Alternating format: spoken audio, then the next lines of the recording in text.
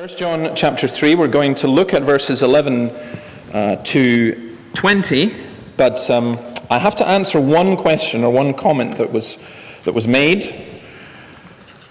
after last Sunday morning, which was when we looked at the bit before, which for those maybe of you who don't know the Bible or you're new here as well, John is writing to Christians. He's writing to Christians who are faced with particular difficulty and trouble and temptations to turn away from the Christian faith.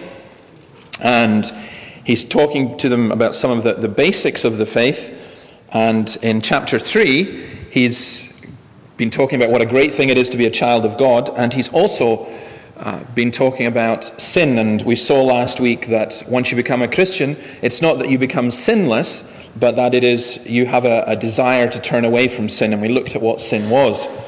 And in the course of that last week, I said something like, in the light of the coming general election, our politicians needed to realize that the big problem was sin. And somebody afterwards, we were just talking and say, well, that just sounds like a religious thing to say. And of course you would say that, wouldn't you, because you're a Presbyterian minister. And whoever said that didn't know their history, because they could have said, especially because you're a Free Church minister, you're always going on about sin. And it wouldn't really be a popular thing for a politician to mention. So I was asked simply, how does that work? And let me explain it in this way. Take, for example, let's go back to the Greek crisis. And I mentioned our friends Georgias and Argyrius. The violence that goes on there, that is sinful. And if people followed Christ, they wouldn't use such violence. But also, the cause of the financial crisis in Greece is also sinful. I read, to my astonishment this week, that 30 billion euros a year it goes out of the Greek economy because of tax evasion. That would solve the basis of their financial problems almost straight away. 30 billion from tax evasion and fraud. You almost understand why people get so violent and so upset about things. And again, that's sin. Now, I do honestly believe that if people followed Christ, then prisons would be emptied, there'd be less need for police, the welfare state would work a whole lot better. I'd be prepared to argue, for those of you who know your politics and your history, that the Beveridge Report after the Second World War was predicated upon the notion of a Christian society where people were honest and so on, and that without that, the welfare state will collapse. You wouldn't have as many tax cons or bailing out billionaire bankers and all the rest of it. So I think sin is a huge, huge issue that's involved there. But we're going to look at 1 John chapter 3, verses 11 to 20, because it doesn't just say, look, here's the problem, sin. It's now saying what the solution is and how you deal with it. It's not just our sin is atoned for, but there's a different way to live. And what John sets before us is a choice. And it's a choice between the way of Cain, and we'll see what that is, or the way of Christ, and we'll also see what that is. So let's read 1 John 3, verse 11. This is the message you heard from the beginning. We should love one another. Do not be like Cain, who belonged to the evil one and murdered his brother. And why did he murder him? Because his own actions were evil, and his brothers were righteous.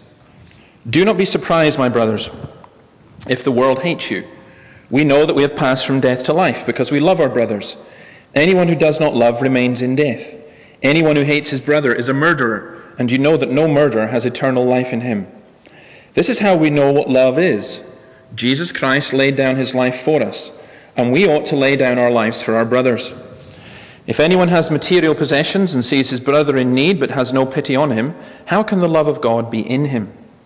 Dear children, let's not love with words or tongue, but with actions and in truth. This then is how we know that we belong to the truth and how we set our hearts at rest in his presence whenever our hearts condemn us. For God is greater than our hearts, and he knows everything. Lord, this is your word, and we thank you for it. And we pray that you would speak to us through our minds to our hearts, that our wills may obey. For we ask it in your name. Amen. Now, for those of you who are of a little bit older vintage, and I don't include myself in this category, I was only just born when the Beatles had their first hit song, but the Beatles did sing "All You Need Is Love," and that's now just treated with so much cynicism. I actually think that, in a sense, John is saying the same thing. If you want to come up to a slightly more contemporary, "All You Need Is Love" has become the Black Eyed Peas, "Where Is the Love?" It's just people, it's not there, is it? I mean, that whole feeling, oh, you can feel the love, is just such a cynical, we live in such a cynical world. Well, we're going to look at why love is so important and how it's the kind of antidote to the disease and the problem of sin. How, when you become a Christian, you change. I think, going back to this idea in a little bit of the problem, why is it that a couple can promise to love one another until death do them part, and yet it goes so wrong? Why is it that you can begin a friendship, but it can turn sour? Your best friend can sometimes turn out to be your worst enemy. Or you can be in a church and you can love the people, and yet end up almost hating them. I think it's because we have the wrong idea of love, and because love cannot flourish in an atmosphere of always taking but never giving. And that's what John is talking about here. He's saying we are supposed to love. That's one of the big tests of being a Christian. But how would you know if you love? And he defines love in this way, which is primarily about giving. Let me put this a slight other way. I've actually read somebody, and I heard somebody say this: I love mankind, it's people I can't stand. There's a view that, well, we're really into love and we're really into caring for people and we're really into this, but when it comes down to the actual people who are around us, the people we actually meet, the flesh and blood that we see and we talk to and we touch and so on, it's sometimes a lot easier to be in love with the idea of love than it is actually to love. Now, what John is saying in this passage is that once you become a Christian, you come into a relationship with a loving God, and in effect that rubs off on you, and you then become a loving person. So what we'll do is we'll go through this passage and we'll look that he does the negative first, what we call the way of Cain, or the lack of love, and what that leads to. And the first is, he's pretty strong. He says, do not be like Cain, who belonged to the evil one and murdered his brother. Love, the lack of love, leads to murder. It wasn't Abel's offense that upset Cain, if you know that story, but his righteousness that upset his brother. And this is how God warned him right at the beginning.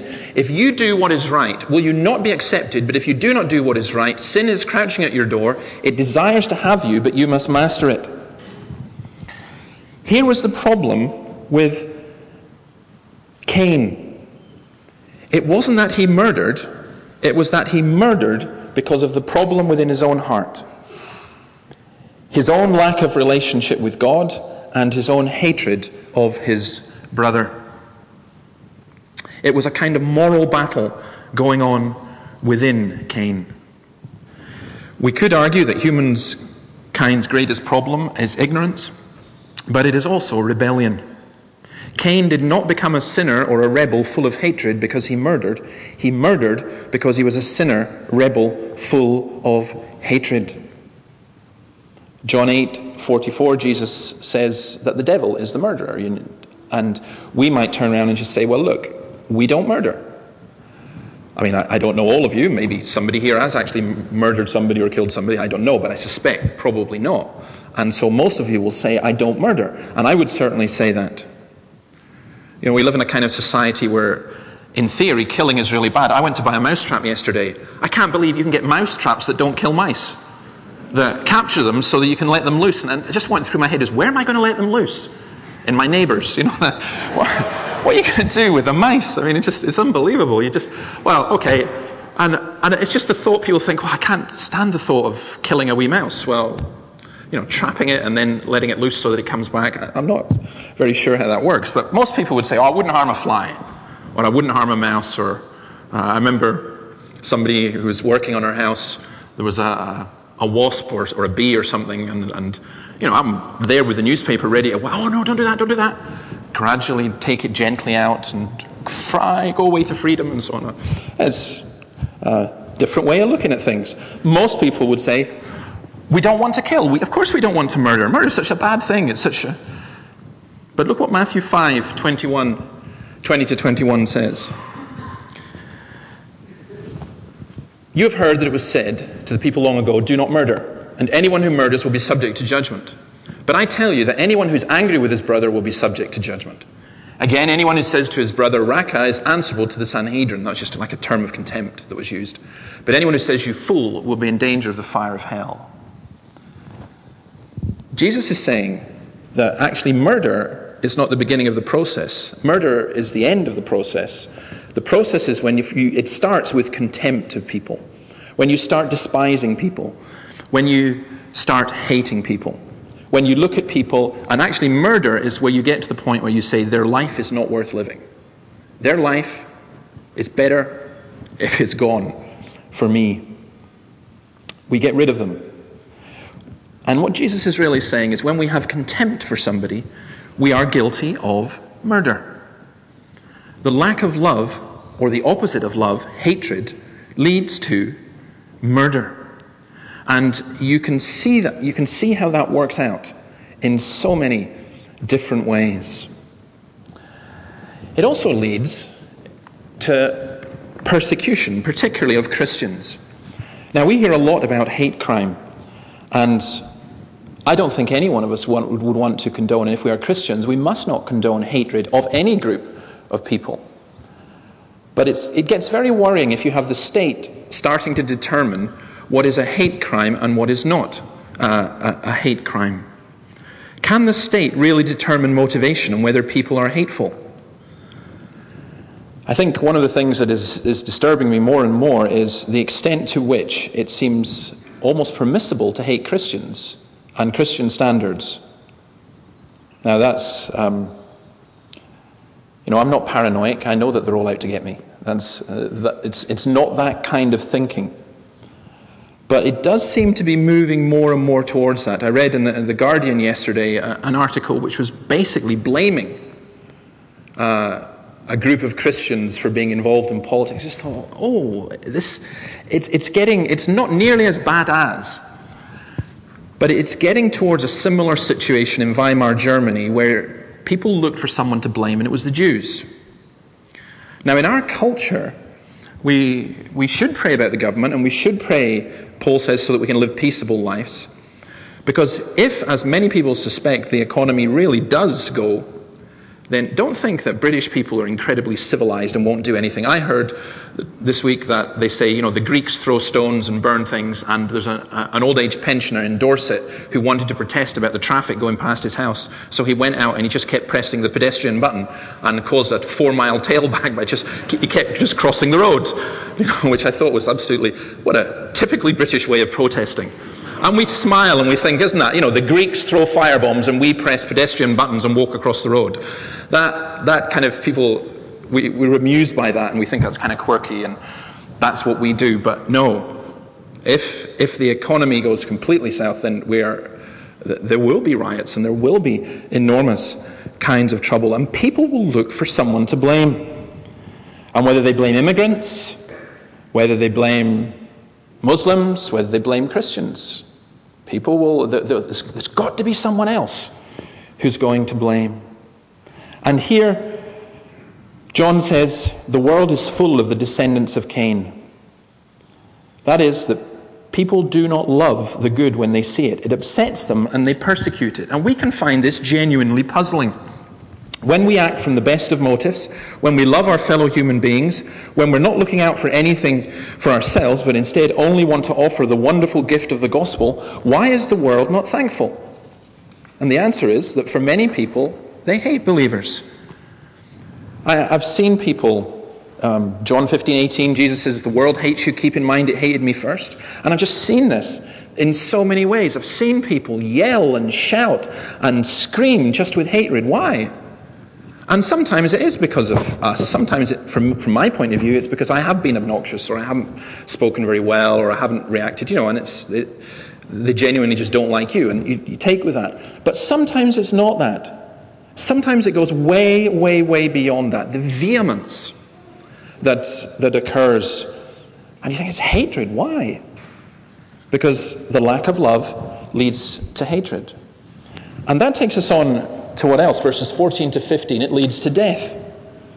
We pass from death to life. John 5:24, I tell you the truth, whoever hears my word and believes him who sent me has eternal life and will not be condemned.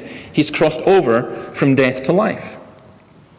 Actually, that's one of the great things about the Christian gospel, because in the normal world, things go from life to death. That's what happens.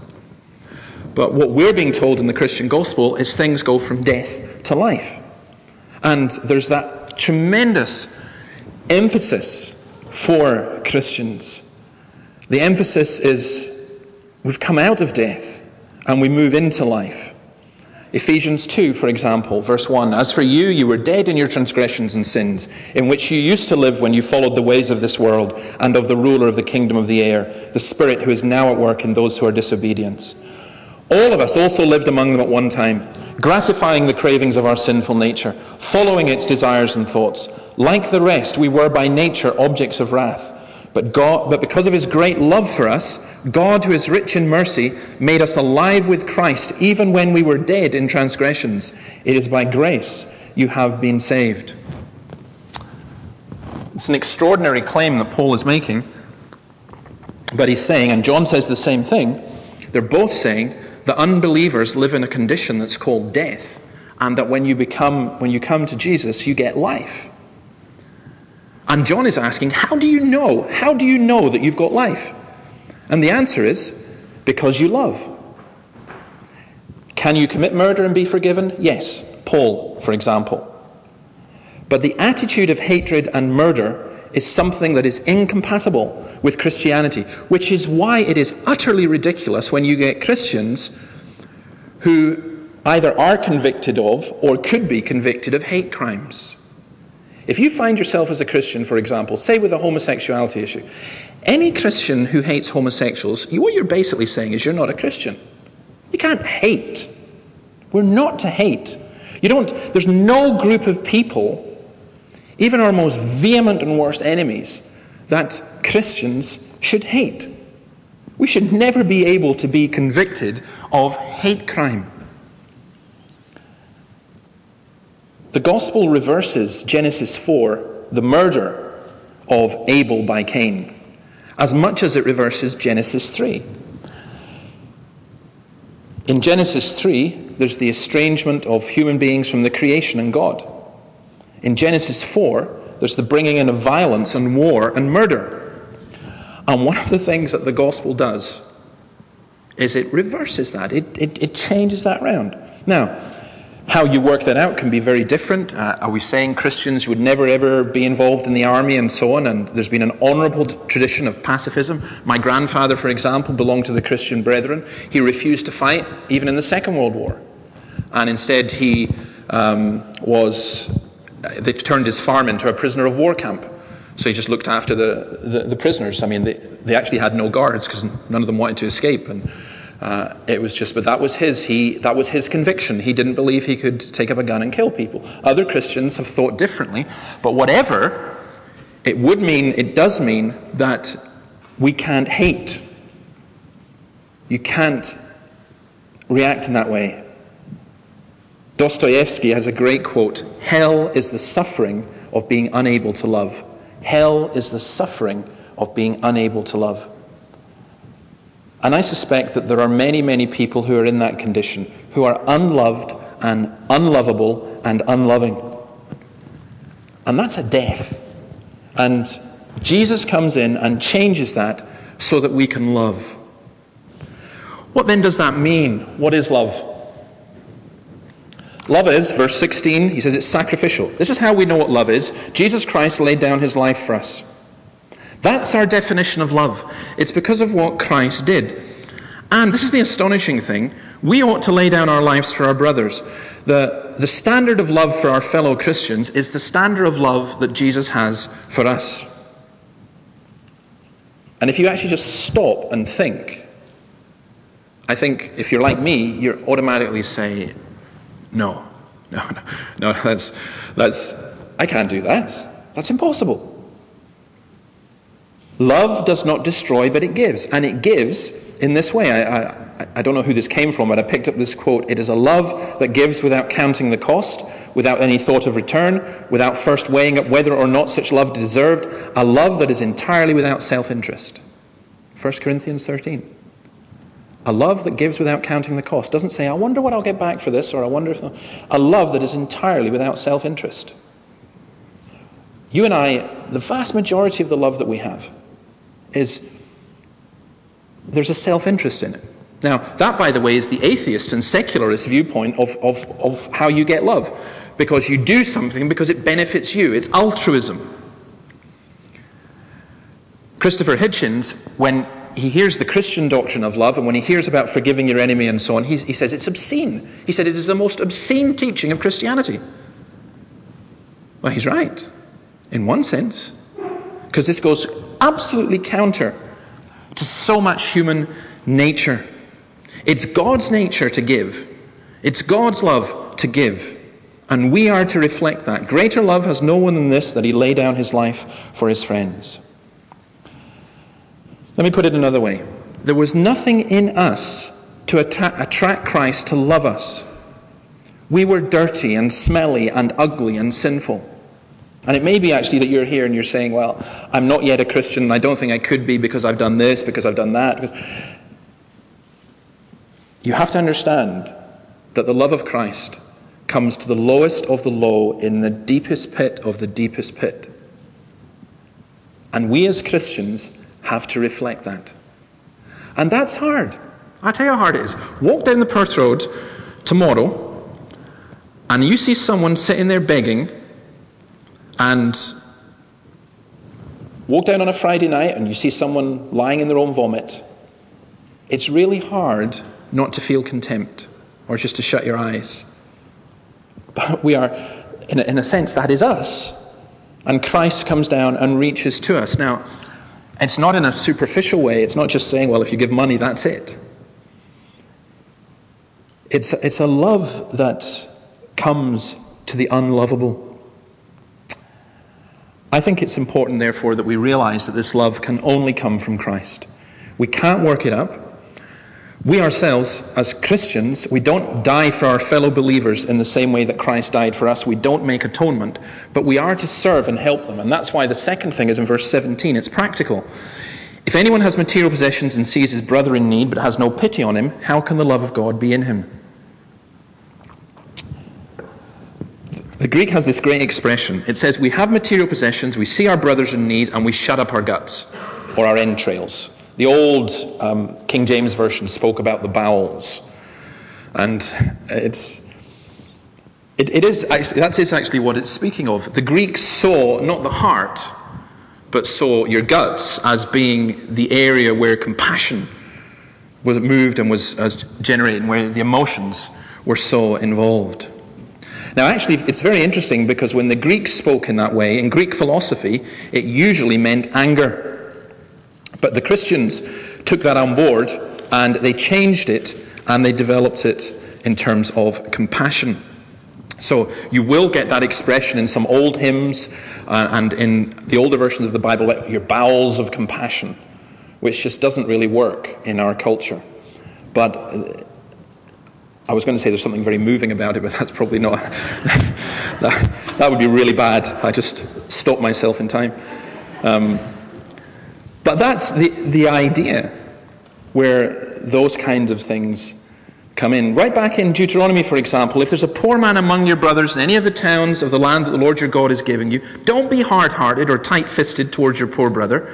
Rather be open-handed and freely lend him whatever he needs. Be careful not to harbour this wicked thought. The 7th year, the year for cancelling debts, is near, so that you do not show ill will towards your needy brother and give him nothing. He may then appeal to the Lord against you, and you will be found guilty of sin. Give generously to him, and do so without a grudging heart. Then because of this, the Lord your God will bless you in all your work and in everything you put your hand to. There will always be poor people in the land. Therefore I command you to be open-handed towards your brothers and towards the poor and needy in your land. How perverse is it that human beings have taken that phrase, which Jesus used, the poor you will always have with you, and they've turned that into a reason not to help the poor. You cannot get a bigger example of twistedness and perverseness than that. Oh, the poor you'll always have with you, so don't try and do anything about it. Jesus says you'll always have the poor with you. That's why you should try and do something about it. It's something that's practical. In the New Testament, you find that expressed throughout the New Testament, but perhaps particularly in James chapter 2 and at verse 15. What good is it, my brothers, if a man claims to have faith but has no deeds? Can such faith save him? Suppose a brother or sister is without clothes and daily food. If one of you says to him, "Go, I wish you well, keep warm and well fed," but does nothing about his physical needs, what good is it? In the same way, faith by itself, if it is not accompanied by action, is dead. I think a lot of us are what I'd call Mr. Spock Christians, with the Vulcan greeting, go well and prosper, live in peace and whatever. I mean, we have this, may God bless you. And we write it on the end of cards and we'll say it in church services. And the New Testament says, we're not interested in that. John says, I'm not interested in that. James says, I'm not interested in that.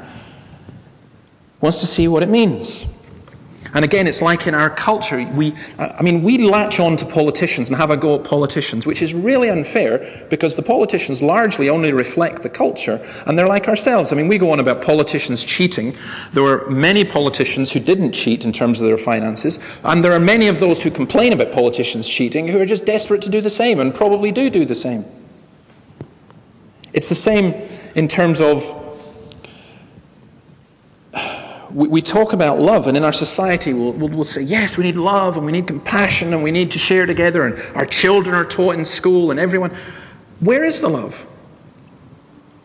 In the film Gran Torino, if you've seen that film, it's one of my favorite films of all time. You've got Clint Eastwood, who plays himself basically, an old miserable man who's living in an area of town that's been taken over mostly by Vietnamese and Kampuchean refugees. And there's gang warfare, and there's the racism between the blacks and the Vietnamese and the whites and so on. And in the film, his kids all live out in the suburbs, and they're all very politically correct. They would never use racist language. And when he uses it, they go, oh, Dad, really, you can't speak like that, and so on. But they do nothing. He, on the other hand, uses the most shockingly offensive racist language. He has the most offensive racist stereotypes. And yet he helps and acts to defend his Vietnamese neighbors. Now, you take the two things. The one people who never, I'm not defending racist language, but the one people who would never do anything like that, but they would never do anything. They would never help. And on the other hand, somebody who, for all his attitudes, is there and is living with the people and helps the people. It's practical. C.H. Dodd says this: love is the willingness to surrender that which has value for our own life to enrich the life of another. Part of the problem with our culture is we believe that we can give spare change, that's sufficient. But the Christian attitude of love is you give that which costs you. It costs, and it's practical. And you see that in every single thing. You help them with the creche, it costs you something. You don't want to do it. We don't ask for people to volunteer for the creche because they are just bouncing to be with children. You help with hospitality in your home. It may be that you want some peace and quiet, and you deserve some peace and quiet and so on, but you don't just offer hospitality to people just when you've got plenty time and plenty food and you just feel like it. You come to give, to help people in need. And you say, well, I can't give anything because I've got no spare change this month. We're not interested in your spare change. It's what costs. And that's what James is saying Christianity does for you. The third thing is, verse 18, it's active and truthful. It's not just that we say, but we do act in truth, and it really does make a practical difference. It's easy to love in words, to express sympathy, to promise to pray, to encourage, but it's our actions that confirm or deny the truth. James 2:20, "You foolish man, do you want evidence that faith without deeds is useless?" See, we can do things in general. We can talk about loving humanity in general, but it's what we do in particular that counts. You can go on diversity courses that teach you how to be respectful to all people, but it's no use unless you're respectful to the colleague you're working with, the person beside you. And that's why John is talking about it's in the church. It's our brother and our sister, someone whom we see, someone whom we have a relationship. That's why I subtitled this or entitled it, Real Relationships in the Church. It's easy to love people who are far away from you. It's much, much harder to love people who you are with all the time. C.S. Lewis, in a great observation, says this: "Loving everyone in general may be an excuse for loving nobody in particular." Loving everyone in general may be an excuse for loving nobody in particular. I love Calvin's summary of this, where he, in summarizing this passage, he says this: "No one truly loves unless we show it whenever occasion occurs." In other words, when you get the chance to love, you're showing it's by your nature. As far as we have the means, we're bound to provide help for our brothers and sisters. That's it. Paul talks in Thessalonians about how we work hard so that we can provide for others. We live in a culture which says if you work hard for yourself. And if you're going to provide for others, it's by the government taking the money from you and so on. No, we work hard so that we can provide for others. The necessity of everyone ought to be seen to. It seems almost impossible, but again, that's what we aim for. We want to try and help people. We want to live in a culture where it's not every person for themselves. And number 4, no act of kindness is of itself pleasing to God unless it's accompanied with love. In other words, you don't just do it. Calvin says our bowels should be opened. That's just this whole idea of it should be compassion that motivates you, not guilt, not I have to do this because I'm being compelled to do it by the government or I'm being compelled to do it by the church or whatever, but it's compassion that moves us. Let me summarize all of this. It is easy to be in love with the idea of love. It's also very easy to denounce the lack of love in others. It's the hardest thing for me about being a Christian, and the most attractive thing about Christianity is that we need to love intelligently, practically, sacrificially. We reflect the love of Jesus Christ. And we really need to take this seriously, not just let it wash by as we go on to something else. John Stott has a great quote, and I've put it up there for you to finish. "Hatred characterizes the world whose prototype is Cain. It originates in the devil, issues in murder, and is evidence of spiritual death. Love characterizes the church, whose prototype is Christ. It originates in God, issues in self-sacrifice, and is evidence of eternal life." John doesn't say you love, because you love, you pass from death to life. He doesn't say go out and love, because you can't do it. You and I cannot love like this on our own. But he says, because you have passed from death to life, then you love. It's an enormous change that has occurred within you. You know, it's funny, all of them, all the politicians, and I don't mean to be disparaging, but you know, when David Cameron says vote for change, or Nick Clegg says vote for change, and supposing it ends up being a conservative liberal government, in 4 years' time we'll get the Labour Party saying vote for change. It won't change. Not really. Not at depth where it needs. I quote it often, but Tolstoy's, everyone thinks of changing society, no one thinks of changing themselves. The best way for the world to be changed is for you and I to be changed. We need to pass from death to life so that we love sacrificially. We need to, and that needs to be something that just keeps on going and keeps on going and keeps on going. I find the hardest teaching in the Bible, people often ask me about difficult passages and so on. I find the hardest teaching in the Bible is to be is the teaching in this passage, and similar like it, which says, you love like Jesus. That's the standard. That's the standard. You love like Jesus. And it doesn't even say, there are opt-outs and all the rest of it. It's just, that's it. That's what happens. You become a Christian. The love of Christ is shed abroad in your hearts, and we are to have that. Now, what that means is that for some of us, some of you are going to go on a guilt trip and say, well, I don't love like this. I'm not going to ease your guilt trip, because I'm going to ask you, say, well, are you a Christian then? Are you really, you've got all the doctrines, you've got everything all lined up, you think that's fine, but are you really holding it all at a distance? Because if you're a Christian, you've given your whole life to Christ, and as you love Christ, then that will help you to love the world. So maybe you do need to become a Christian.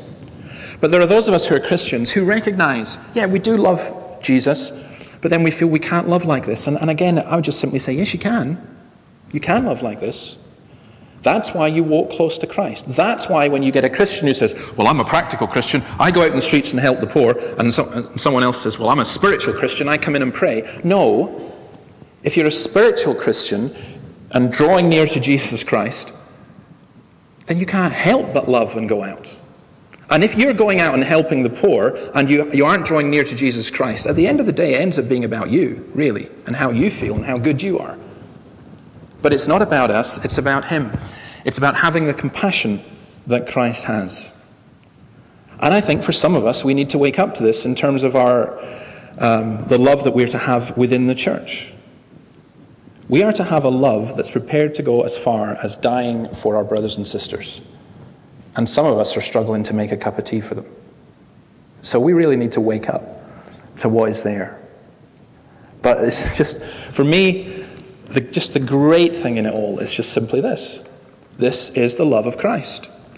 It's not something we work up, it's not something we have within ourselves, but it's something that he gives to us, and it's something that we know because he's already done it for us. We love him because he first loved us, and that enables us to love other people. And there isn't a single one of you here for whom that is not true. I am not talking about super saints. You're not all Mother Teresa or whoever. But if you're a Christian, you're Christ's, and that changes everything.